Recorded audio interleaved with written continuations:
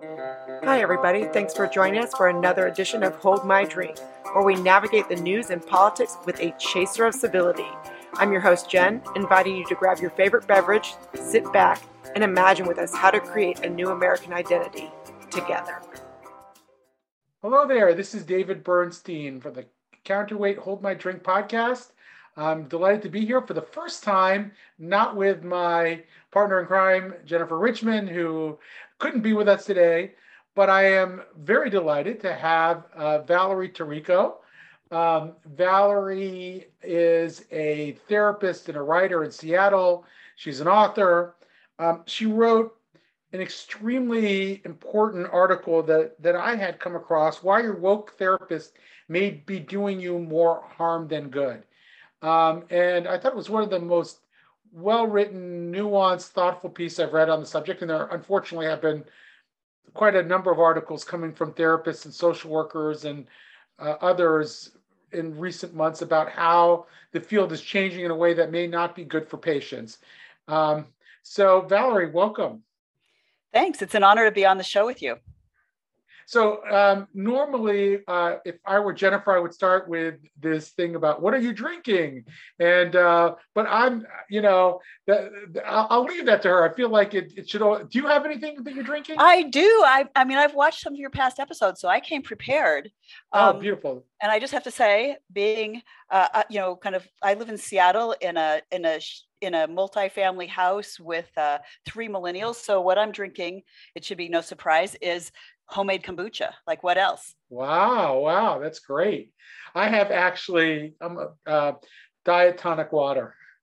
So I thought about giving myself a little shot of vodka or gin in it, but I have another one of these later.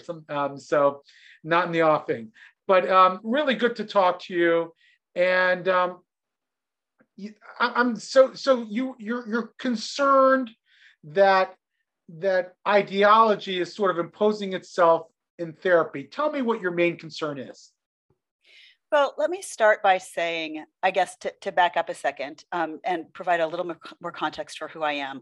As you said, I'm a psychologist and writer in Seattle. I have spent much of the last decade organizing progressive political donors to invest in, infrastructure like think tanks and youth civic engagement and voter file technology and stuff like that. So working on the left for a long time. And then my writing has largely been focused. I'm a former evangelical. And so a lot of my writing has been on religious fundamentalisms of various kinds. And then secondarily on the role of women in society. And then kind of contraceptives, kind of family planning, contraceptive technologies, abortion, et cetera. So that provides some context for my views on critical social justice and then the way that it is coming into the therapy context. I'm no longer a practicing therapist because I have been full-time working in these other activist, kind of what I see as more leveraged activist spaces and kind of more hands-on, change the world kind of stuff for the last decade now, but clearly coming from the left half of the political spectrum.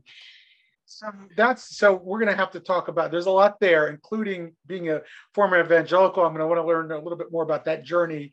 But, so you've spent a lot of time as a therapist, and you wrote this very compelling article about it. Let's start there, and we'll go to some of these other areas as well, because like you, I've actually been in progressive advocacy most of my career and find myself in some ways on the outs with my own political community now. So I'm sure we'll be able to compare notes there, but let's start with therapy and how that's changing. So what I wrote about in the article is 4 different aspects of the way that wokeism runs counter to what we know about human well-being, psychological well-being in terms of healthy emotional functioning and relationship functioning. So internal dynamics and interpersonal dynamics. And I can just step through those 4 points and then we can come back and talk more in depth about whatever you'd like to. So one of those dimensions, my brain is so shot now that I'm post 60, that I actually have to take notes on my own articles. But one of those points has to do with what I would call managing emotions, or the relationship between emotions and reason, in that kind of particular dimension of healthy psychological functioning. Cognitive behavioral therapies and other evidence-based therapies often work to intervene on the side of teaching people to kind of step back from their emotions, not to assume that just because you feel something that it represents reality, that our emotions are one indicator of what might be real, but they're shaped by our history, they're shaped by our ancestral history, they're shaped by human history. And so they can, they're important. We need to kind of listen to them, but they also sometimes are either exaggerated or kind of altogether off base. And what you see in woke social justice and the way that that's coming into the therapy office then is that emotions are treated as if they were reality, that if you feel something, then that means it's true. And then you kind of take that as a starting point and go from there. So a second area where I have some concerns about the intersection between, woke social justice and psychotherapy, I guess I should back up and say, there's no good term for the subculture that I'm describing. I called it wokeism because I've also written about the quasi-religious dimensions of it. I think that John McWhorter makes a strong case there. In fact, I wrote about it before he did, if I can self-brag a bit, Sure. though not as beautifully and as extensively. But some people call it critical social justice.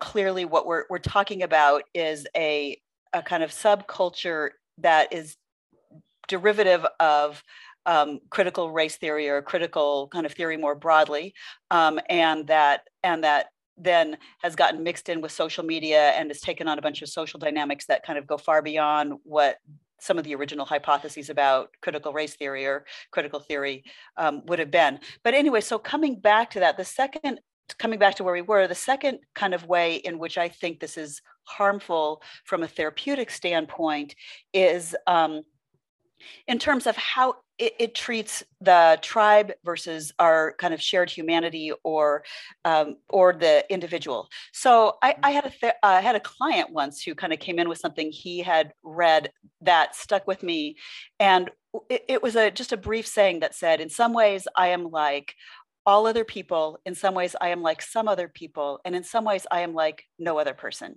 right? So if you think about those three things, and you're trying to kind of create a centered, thriving life, you want to kind of take all of those into consideration. And for most of human history, kind of identity was dominated by that middle part, by the tribe, by the ways that I'm like some other people, my group, my people. And then the Enlightenment came along and really centered itself in our shared humanity. And honestly, many of our major religious traditions move in that direction as well. Some at their best, at their worst, they kind of center us back in tribalism. And then there is the other thing that came out of the Enlightenment as a focus is the kind of the idea of our unique individuality being something that we should honor and elevate and create space for in our individual relationships and in society at large. So when I look at then that triad and where it intersects with psychotherapy, what I think that there's real risk in, the idea of woke therapists who are kind of like evangelical Christians, taught that they should always be on the make, that they're always supposed to be seeking converse, that there's only one right way to view the world, that coming into a psychotherapy relationship with that mindset, with a client who's vulnerable and trusting, means that you miss those other parts that can be profoundly important to individual empowerment. So the third part, or the third dimension that I wrote about in the article, where I think that woke culture runs counter to what we know about psychological and relationship health, is what I would call agency. So the question of where is the locus of power? And as you know, critical social justice, or wokeism, is very much talks about power dynamics as being outside of the individual, as being kind of centered in society, in terms I might use as a psychologist, more wonky terms, I talk about internal versus external locus of control. And wokeism is all about external locus of control. It's about what society is doing to you, not about the aspects of power that are centered within you as an individual and the ways that you can shape your life, work on healing, work on growth, attain goals, etc., in spite of whatever may be going on in your social context, right? So it runs very counter to, Viktor Frankl, Man's Search for Meaning. It runs counter to a whole lot, again, of what goes on in our, or kind of some of the best teaching of the world's great religious traditions about what it means to kind of reflect inward, to kind of find a spiritual or moral core within yourself, to establish a set of goals and then work on living towards those or leaning into those.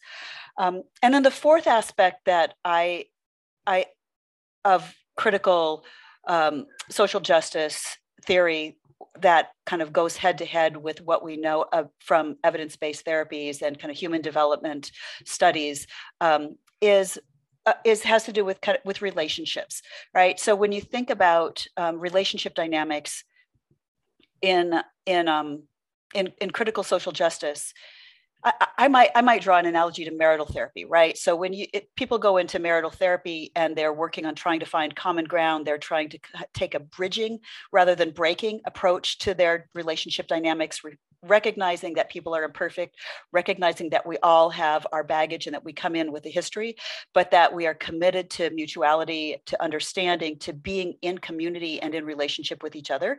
And then there's another approach to relationships, right? Which is that when you go to divorce court, and it's a breaking approach, right? So at that point, not always, but at its worst, it's all about how do I catch the other person out? How do I kind of beat them? Where can I find a hole in their arguments? How can I get as much as I can? It's zero sum, et cetera. And so once again, that is a mentality. When a person moves into that mentality and starts seeing the relationships around them through that lens, that runs counter to what we know about human flourishing, both as individuals and as families. Right. Yeah. So wokeism is not really very relational, is it? It runs counter sort of to a relational approach to the people around you. No, it's fascinating, and it's very well said. Do you have a sense of how many fellow therapists agree with you or disagree with you? Do you hear a lot about this in your own field, or do you think it's something that is sort of taking your field over, and that most people are sort of willing to go around along with it and dispense with some age-old ideas about how to do therapy well? I don't have any statistics or numbers. What I can say is there are, I worry about it honestly being a kind of generational transition, because I feel like people in my generation were very grounded in the idea that you don't bring your stuff into the therapy room, right? That what you do is the whole process is about providing a mirror to the person and supporting their own healing or growth objectives. So that there are actually ethical principles that spell that out for master's level counselors and for psychologists. And yet, if you go into training programs now, psychology graduate programs, they are very much infused with critical theory, with kind of third wave anti-racism, and the idea that kind of, and so what you hear reported out of some of those programs is that there's not even room for conversation within the training programs that might run counter to some of those orthodoxies. There's a group that was founded by a psychologist in London called Critical Therapy Antidote, and she's created kind of a backroom social network for people in various countries, kind of folks kind of come in and sometimes talk about their experience in South Africa and Canada and the United States and other European countries, about kind of the challenges around either being a student in one of these training programs or kind of ways in which they see this coming in and starting to alter professional standards. So like if you go to, I would expect somebody going to a psychotherapist now that it would not be hard to find someone who feels like they need to kind of maintain their own boundaries and respect, kind of what your objectives are and not feel like you have to leave therapy as a convert. But I also wouldn't assume that. So if like if somebody in my family were needing therapy at this point, I would coach them on how to ask a set of questions that would help them to determine what the therapist's mindset and approach is. So you speak about the external versus the internal locus of control. This is not an argument that there aren't external factors that might provide impediments to people, right? You're not saying that there aren't any sources of bias or discrimination or even oppression that people might face. You're just saying it's not a productive way to do therapy. Correct me if I'm wrong. That's right. So of course there's bigotry that exists in our society. I think we humans are hardwired for tribalism in a bunch of ways, and that we respond to superficial characteristics, and that regardless of our race, that those kind of instincts and instinctive bigotries are something that we need to work to challenge, both during childhood and then as we and into adulthood. Do I think there are ways in which kind of racism has gotten just incorporated into legal systems or patterns in our society that still need to be addressed? Of course. I think sometimes we confuse that with the cascading intergenerational effects of historic racism. And so sometimes we assume that the problem is current systemic racism, when in fact what the problem is that we're still dealing with the horrific toxic effects of kind of years and years of Black people or people, Mexican people or whoever kind of being subject to discrimination. So those things seem incontrovertible to me. And at the same time, that I personally think that a critical approach to social justice is the wrong way. I think that it's divisive. I think that kind of centering people in racial essentialism and gender essentialism ultimately has some real potential to backfire. I think that it is kind of feeding white identity essentialism on the right part of the spectrum as well. But that's, I guess, a separate question from the one you asked, which is kind of first and foremost, I guess I wrote this article about because I feel like people need to be conscious of what's going on in the field of psychotherapy.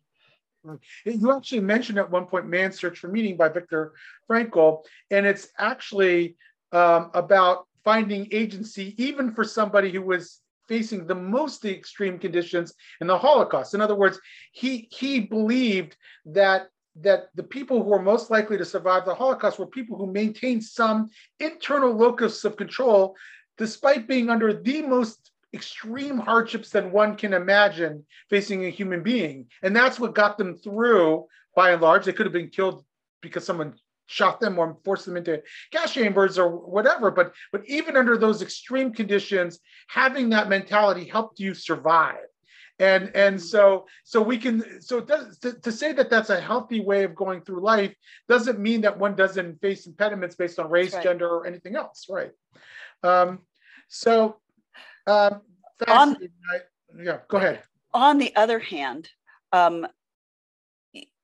so that is absolutely true, and thank you for making that point. On the other hand, if we get it wrong, if what we're seeing is something that is external to us, and that we are helpless when in fact we're not helpless, then that doesn't contribute to human flourishing, right? So again, not denying that there are challenges around ongoing bigotries, around residual systemic racism, around the cascading intergenerational effects of historic racism and sexism, et cetera.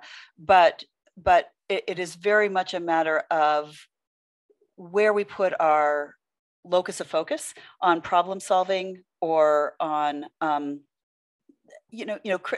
critical theory approaches to some degree are really about, again, this is where I come back to my evangelical background. It's kind of about righteousness and about kind of the idea that people need to be kind of pummeled into confessing that they are sinners, kind of irredeemably lost, right? And then creating kind of building social dynamics around that. Interesting question about whether what we're dealing with is a religion. I know you and John McWhorter think it is. I posed this question to an evangelical Christian and an Orthodox rabbi, both of whom are ardent critics of wokeism. Who and the evangelical Christian Neil Shenvi argued that it's less of a religion and more of a meta narrative. Now he may argue that because he doesn't want it to be characterized as a religion, which it seems like it would be a pejorative in a way, and he doesn't view religion in that way. But he would argue that it's missing certain key components that one usually associates with religion, a mystical tradition and the like. And so anyway, it's an interesting academic question, but it certainly has some things in common with religious dogma as well. So I guess I feel like I want to go there a little bit. You are a former evangelical. Tell me a little bit about your life story about becoming or being an evangelical and then breaking from your evangelical roots. So I was raised in a Christian fundamentalist family. Dallas seminary tradition, if that means anything to you, accepted Jesus as my personal savior probably when I was 5, and then again when I was 7, and then again when I was 9, because hell was a scary place. So I grew up in that. I went to Wheaton College of Billy Graham fame, the one in Illinois, of my own choice, and found myself wrestling with the moral and rational contradictions in my worldview, and ultimately found them untenable, right? So by the time I came to Seattle and to do a psychology internship out here at Children's Hospital. And I was, kind of listening to people try to rationalize the suffering unto death of young children, in the cancer ward, within the context of their belief in an omnipotent, omnibenevolent interventionist deity. It just started sounding like so many rationalizations. And I realized that I'd been holding together my version of God with, duct tape and baling wire for a long time. So yes, in my mind, obviously I'm going to be, and that I've done a lot of writing about that. I wrote a book called Trusting Doubt that is a critique of that kind of evangelical fundamentalist Christianity. And so I'm going to be more tuned into the negative dimensions of religion, right, than the positive dimensions. And you can think about religion as a very complex, interrelated set of cultural technologies. And absolutely, some of those are not going to be present in wokeism. But if you read John McWhorter's book, or if I wrote a 2019 article titled "The Righteous and the Woke: Why Social Justice Warriors and Evangelicals Trigger Me in the Same Way." And I lay out some of those similarities because the similarities are pretty powerful. And I don't think it's an accident that as you see the decline of Christianity in our society, that there is this concurrent rise in what I might call secular political kind of religion. So people looking to find community, looking to find a sense of righteousness, looking to find a sense of, how do I make meaning out of my life? How do I kind of find a sense of superiority, honestly? On both the left and the right, we see those things emerging. I have secret insider knowledge. I've got a vocabulary to prove it. I've got a set of kind of insular information sources that I and my fellow adherents can all agree on. Yeah. One thing that strikes me is, a lot of the people who are critiquing wokeness, like Sam Harris and Peter Boghossian and others, these were the new atheist crowd. And now some of those new atheists sort of joined the ranks of the woke, and others didn't. And there's actually quite an interesting ideological break there. But I've heard some of the people, like, I don't think Sam Harris himself has, but some of the others say that, they're starting to think a little differently about religion than they did before, because at least Christianity and, let's say, Judaism were calibrated for sort of Western life. They've been living side by side with sort of Western democratic culture for a long time, and over time became sort of reached a detente with it in a way that allowed the two to coexist. But yet these newer secular religions that you're talking about, and wokeism is certainly one of them, have not gone through that process, and in a way make claims that you could argue are directly in contradiction to Western democratic traditions. Is that your view as well? Yeah. So, modern Christianity has been shaped by the Enlightenment, and then kind of, centuries of religious evolution since then, and of necessity kind of came to internalize some of those Enlightenment values around rationality. Like even evangelicalism, you look at some of the eschatological teachings, and they are sort of attempts at a pseudoscientific analysis of or application of these old theologies in a way that fits the new world, if you will.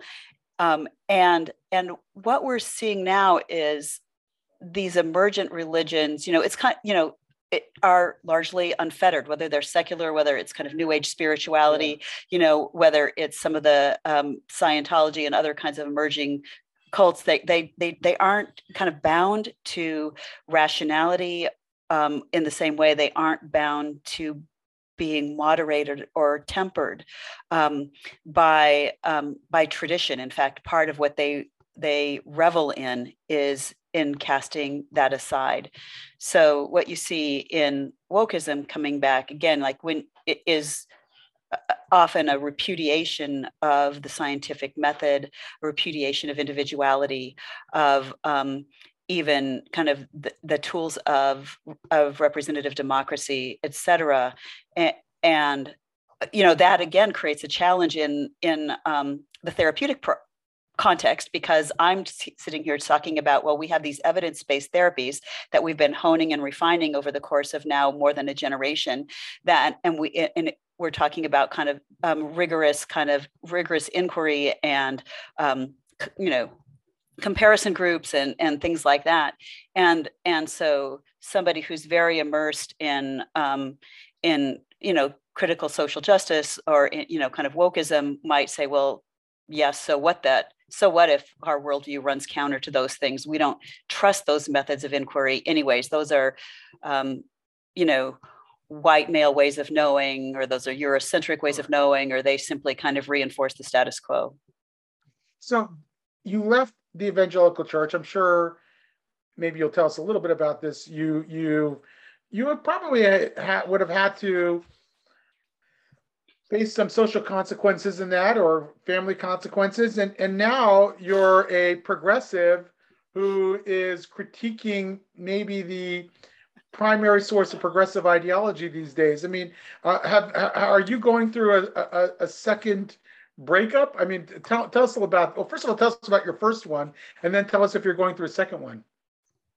So I do think they're related. So, by the time I completely stopped calling myself a Christian, I was already centered in a highly educated, highly secular community here in Seattle.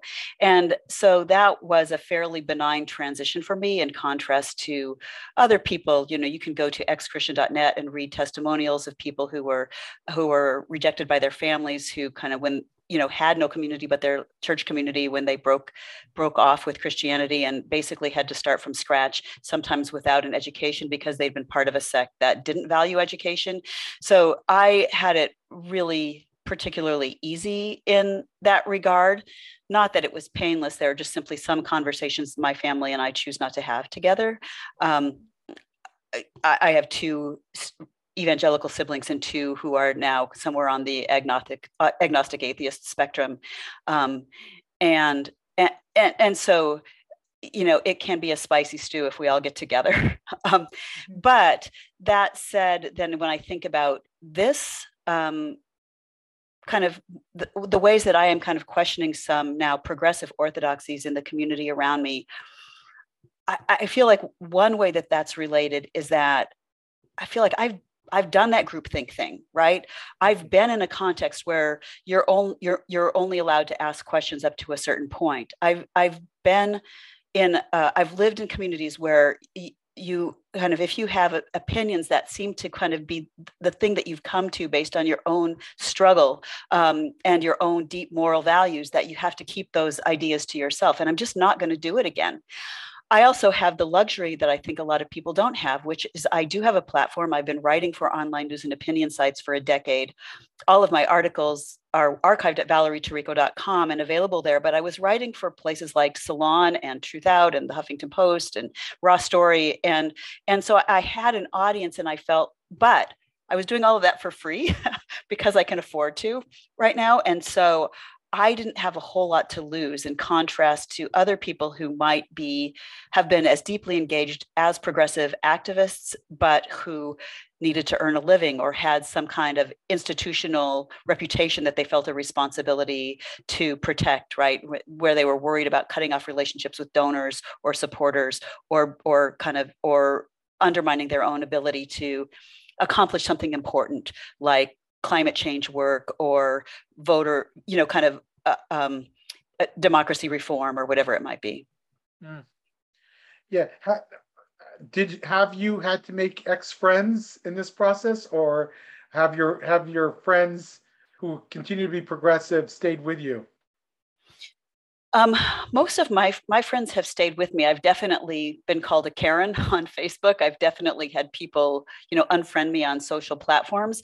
I think there are people in our community who are wary of me, and I did break some relationships recently when our amazing director of our local Planned Parenthood affiliate, who has just been a rock star. She's one of the reasons, Chris Charbonneau, she's one of the reasons that Planned Parenthood nationally has their own drug company so that they can control pricing. She's one of the reasons they have a telemedicine service. She's one of the reasons that they have a model for peer counseling among teenagers that has gotten replicated across the country. And she has probably done more in the Northwest region to ensure that poor and minority women have access to contraception, more than anyone. And she was recently lost her job abruptly, defenestrated because a donor used the N-word during a meeting with Chris and someone else, said that women in Texas are like the new N-word. And then Chris described that conversation behind closed doors to another staff member, which ultimately resulted in her losing her job. And at a time when here we are trying to kind of ramp up services to provide for women from Idaho and Montana who are going to lose their abortion access, right? Mm-hmm. So I kind of lost my I don't know if I'm allowed to swear on this program, but I lost it because that is just, I lost my shit. It's just like, that is a perfect example of form over function, of righteous purity over actually caring about what it takes to roll up your sleeves and create genuine equality on the ground. Yeah, I've broken some relationships recently, and I'm kind of ready to be there. All right. So I feel your pain. Here, I just had a conversation about an hour before this one with a couple academics who I probably agreed with on, let's say, 80 or 90% of the policy issues. If you went down the line from choice to criminal justice reform to immigrant rights and so forth, we're probably on the same page. And yet, the fact that I in their view, make common cause with the people who say there's a problem with the teaching of critical race ideologies in schools. Even though I'm not trying to ban it from the state, that's not my stance, not my organization's stance. I'm still critical of it being taught in a monolithic way. I think that the kids should read both Ibrahim X. Kendi and John McWhorter, right? They shouldn't just hear Kendi. And I think that would give them allow them to have more critical conversations than they're able to have today. And yet they couldn't even have a conversation. They wanted to define me off the reservation. They wanted to make me so that I'm not of the left, even though that's where I've always positioned myself or thought of myself. And I'm wondering how you deal with it. Like, do you now say to yourself, well, if you don't want me on the left, I'm not on the left, but I'll still support whatever issues I do? Or are you saying, I am on the left and I'm going to try to reclaim my place on the left? Where do you come down on that? Well, every once in a while, I say to my daughters, I can't stand it. I think I'm becoming conservative. And they laugh at me because they know my values. When we sit down at the end of the year to write our checks, my husband and I, the biggest checks that we're writing go to family planning access, climate change, Van Jones, who's work, in his work on prison reform and and helping to ensure that people in inner cities are not left out of the tech transition or the green collar jobs transition. Stacey Abrams, and her work to ensure that people aren't being voting rights. Exactly. So at a tangible, practical level, it's not like I fit anywhere on the right. And I frankly think that the right has gone off a cliff. I just am frustrated that it seems to be that some folks on the left are wanting to take us off the other side of the catwalk, right? So I don't think that's going to change anytime soon. I do think, like, in 2018, I wrote an article about political narrative and title, kind of why some progressives are tearing each other apart, in which I contrasted traditional social liberal democracy with kind of critical theory based identitarian kind of politics. And I continue to think that the first two of those is just simply a better approach to accomplishing in the long run what we want to accomplish on the left. For one thing, just at a practical level, if we are saying to young white men, there's no place for you in our aspirational future, you just need to take kind of bend over at the back of the line because people who look like you have had it way too good for too long. Should we really, Van Jones has said this, should we really be surprised then that they kind of start looking to white supremacy groups where they are welcomed with a sense of kind of respect and dignity and told that they actually matter and their anxieties, their economic struggles, that their deaths of despair matter? Right. The worst thing you could tell a white person who lived in a former manufacturing town with an opioid addiction is that they have privilege, and to argue that somehow that they're complicit in a white supremacy order is not going to make friends. It's not going to make allies in any kind of political struggle. It's going to alienate people, and it's going to probably drive them to the right or extreme right.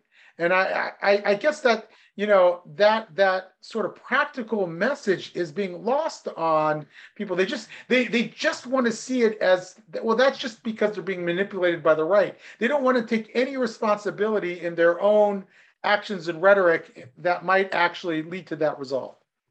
Yeah, so there's both a pragmatic issue here, like it's not going to win elections. There's also a moral issue here when it comes to kind of grounding ourselves in our shared humanity, in being able to recognize the suffering of people, regardless of their skin color, regardless of what genitalia they have,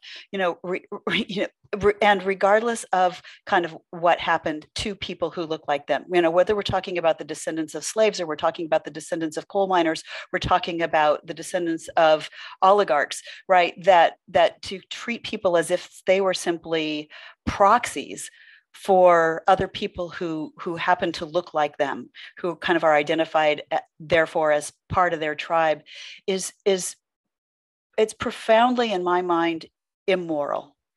It violates what I think of as the very best of our spiritual traditions, including Christianity, including the kind of Christianity that I came out of, and which, and when you look at kind of what is universal in those religious traditions, it's typically some form of the golden rule. It's about being able to recognize in ourselves and sometimes just in, okay, the males of our own tribe, they should get treated as if kind of they, by according to the golden rule. If you go on the other end of the spectrum to Jainism, it is about all sentient beings.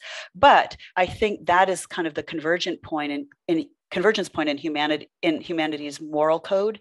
And a lot of what we're doing in the name of political expedience or in the name of kind of inverting the hierarchies of oppression really negates that. Mm. Yeah, I had a conversation with a very high level Jewish rabbinical figure, a rabbi, who's a sophisticated person. And it was interesting. We were talking about the liberalism, and he's somebody who might be moderately sympathetic to what I'm arguing, but thinks that there still are power structures and believes that the critique of liberalism is legitimate, that it's preserving these power structures. And I tried to understand, what do you think will replace liberalism? I don't understand what you think the replacement idea is, as Wesley Yang calls the successor ideology. Like, what do you think is going to succeed it? When you say that people are no longer, that liberalism, the idea that we can have a free expression of ideas is the fundamental operating system of society, if that's no longer the case, who's going to decide what other people get to say and don't say? And who has power and who doesn't have power? I just don't understand how there's any replacement to liberalism that would allow for a thriving democratic society. And I'm not sure, I'm sometimes not sure that these folks, at least I think the more radical among them, want complete upheaval, but I'm not sure that the more moderate among them even have a theory for what society would be like if you actually scrapped liberalism. Yeah. It's a sense of, instead of kind of saying what's the solution, it's a focus on the problem and it's a focus on atonement, right?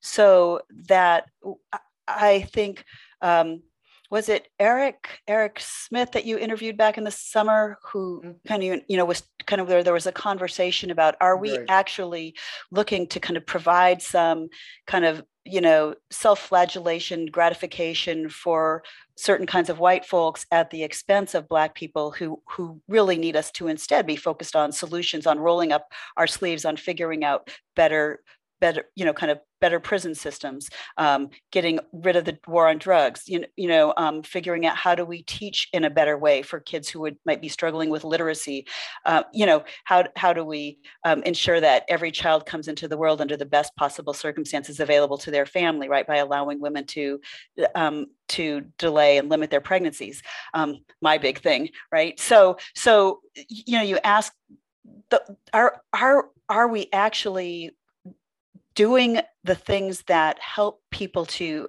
attain dignity and equality, or are we just, to what extent are we engaged in an elitist, self-gratifying form of navel gazing, which ends up harming people, who need practical help, including people in therapy, right?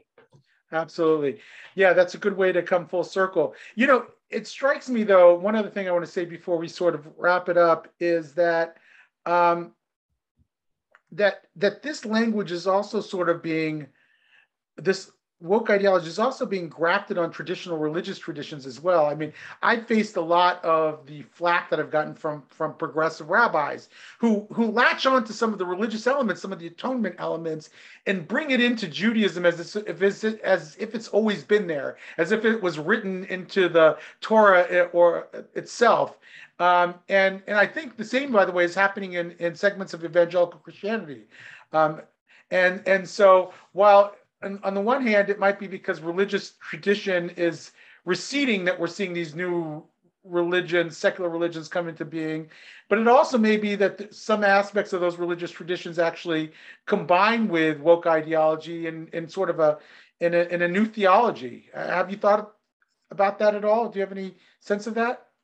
Well, even more so than Judaism, Christianity is a highly mutating form of religion, right? That's kind of, much more its survival mechanism. And it's the reason that there are literally tens of thousands of different denominations within Christianity. So it shouldn't be surprising that is happening. But I see it as kind of almost a reciprocal circular influence, right? So when you look at the kind of the woke focus on original sin, essentially, right? That this inborn sin of being born with a specific race or out of a specific kind of like historic tradition, and universal sin that like there's no way to get away from it, right? That when you look at this, the fatalism of that, and the denial of progress, that progress is even possible here on this earth, right? It's so weird to have progressives denying that we've made any progress, right? In other words, what's the point?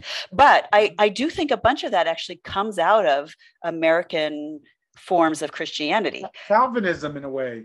Mm-hmm. It's a kind of a fatalistic tradition in a way. Yeah. Probably wouldn't have turned the way it did if not for that. I mean, even some of this sort of idea, it's like a gospel in a way, that you're seeing the light. And I think it does emerge out of a Christian vernacular. So this has been, it's been great. I'm sure I'm going to have more questions about how this intersects with therapy and your concerns. And maybe we should have spent more time there. Maybe we'll have you back on. Also maybe in conversation with another therapist who shares some of your concerns and see what the back and forth produces. I think that would also be fascinating. But I really appreciate your insights and your writing, and I'd like to stay in close touch. Thank you.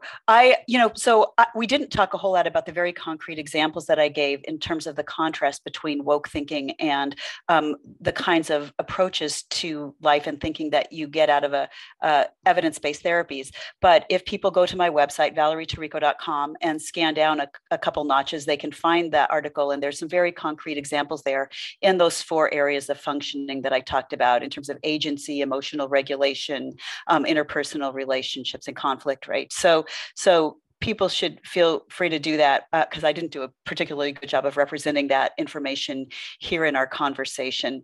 And I'd be more than happy to come back again to talk about these issues with you and with another therapist. Thank you for listening to this episode of Hold My Drink. Like or subscribe to the show and check out the show notes for links to source material and to our website, where you can find what each of us is reading every week, different news with different views.